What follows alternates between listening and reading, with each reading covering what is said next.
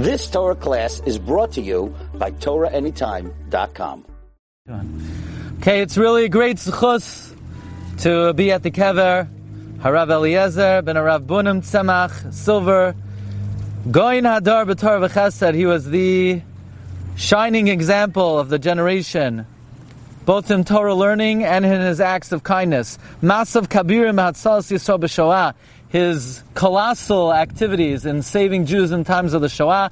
As we mentioned on the bus, he raised $5 million in the 1940s to save Jews, and in incredible acts of rescuing children in his post-war activities and in bringing Jews back after the war. Takonos Gedolos Tikin Manig Nifla. He made many enactments. Roish Harabanim B'Amerika. He was the preeminent Orthodox rabbi in America. He had smicha from Reb Chaim Ozer Grzinski in 1906. He learned together with the Rogatchover, and amazingly, he left Russia, why would anybody want to leave Russia, to escape anti-Semitism. In 1907, he settled in New York, where he sold garments.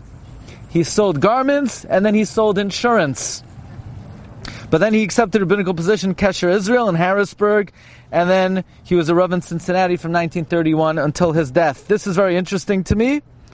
He was a group of delegations that petitioned President Taft to void a treaty with Russia because of the persecution of the Jews. You know how history repeats itself. So 100 years ago, he came to the president to void their treaty with Russia. And as was mentioned, he's also the founder of Agudas Yisrael in America. Two things of personal note. One of his primary Talmidim was Rabbi Shlomo Warman, who was later the Rosh Yeshiva of Hebrew Academy of Nassau County. And Rabbi Warman would tell me that Reb Leizer Silver would come visit him in yeshiva, and he was like a father to him.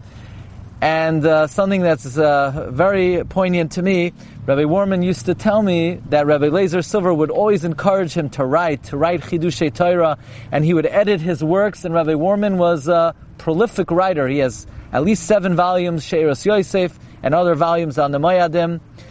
So when I started writing personally, I brought my writing to Rabbi Warman, and he edited my writing. So in a sense, it's very meaningful to me.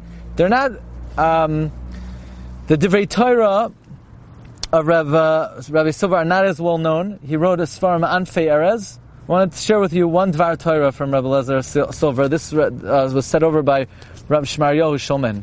The Mishnah says in Masechta Rosh Hashanah, there are 4 Rosh Hashanahs, 4 times the world is judged: on Pesach, on the fruit, on the grain, on Shavuos on the fruit, on Sukkot on the water, and on Rosh Hashanah the whole world is judged. And Rabbi Leizer Silver asked, what happened to Yom Kippur? Isn't Yom Kippur a Yom Din? Why isn't Yom Kippur one of the days? Zakt Rabbi Leizer Silver, Yom Kippur is not a Yom Din. It's a Yom Rachamim. It's a day of complete mercy. It's a day where your verdict can only improve, and therefore it's not counted in the Mishnah of one of the Yemei Hadin. It's a Yom Kulai Rachamim. So somebody who literally, when we say he was Meiser Nefesh, he gave everything he had for the Jewish people. It was a Raya Mehemna, a faithful shepherd for our people. Zechusa Yagin Aleinu V'al Kol Yisrael. Amen. Amen. You've just experienced another Torah class brought to you by TorahAnytime.com.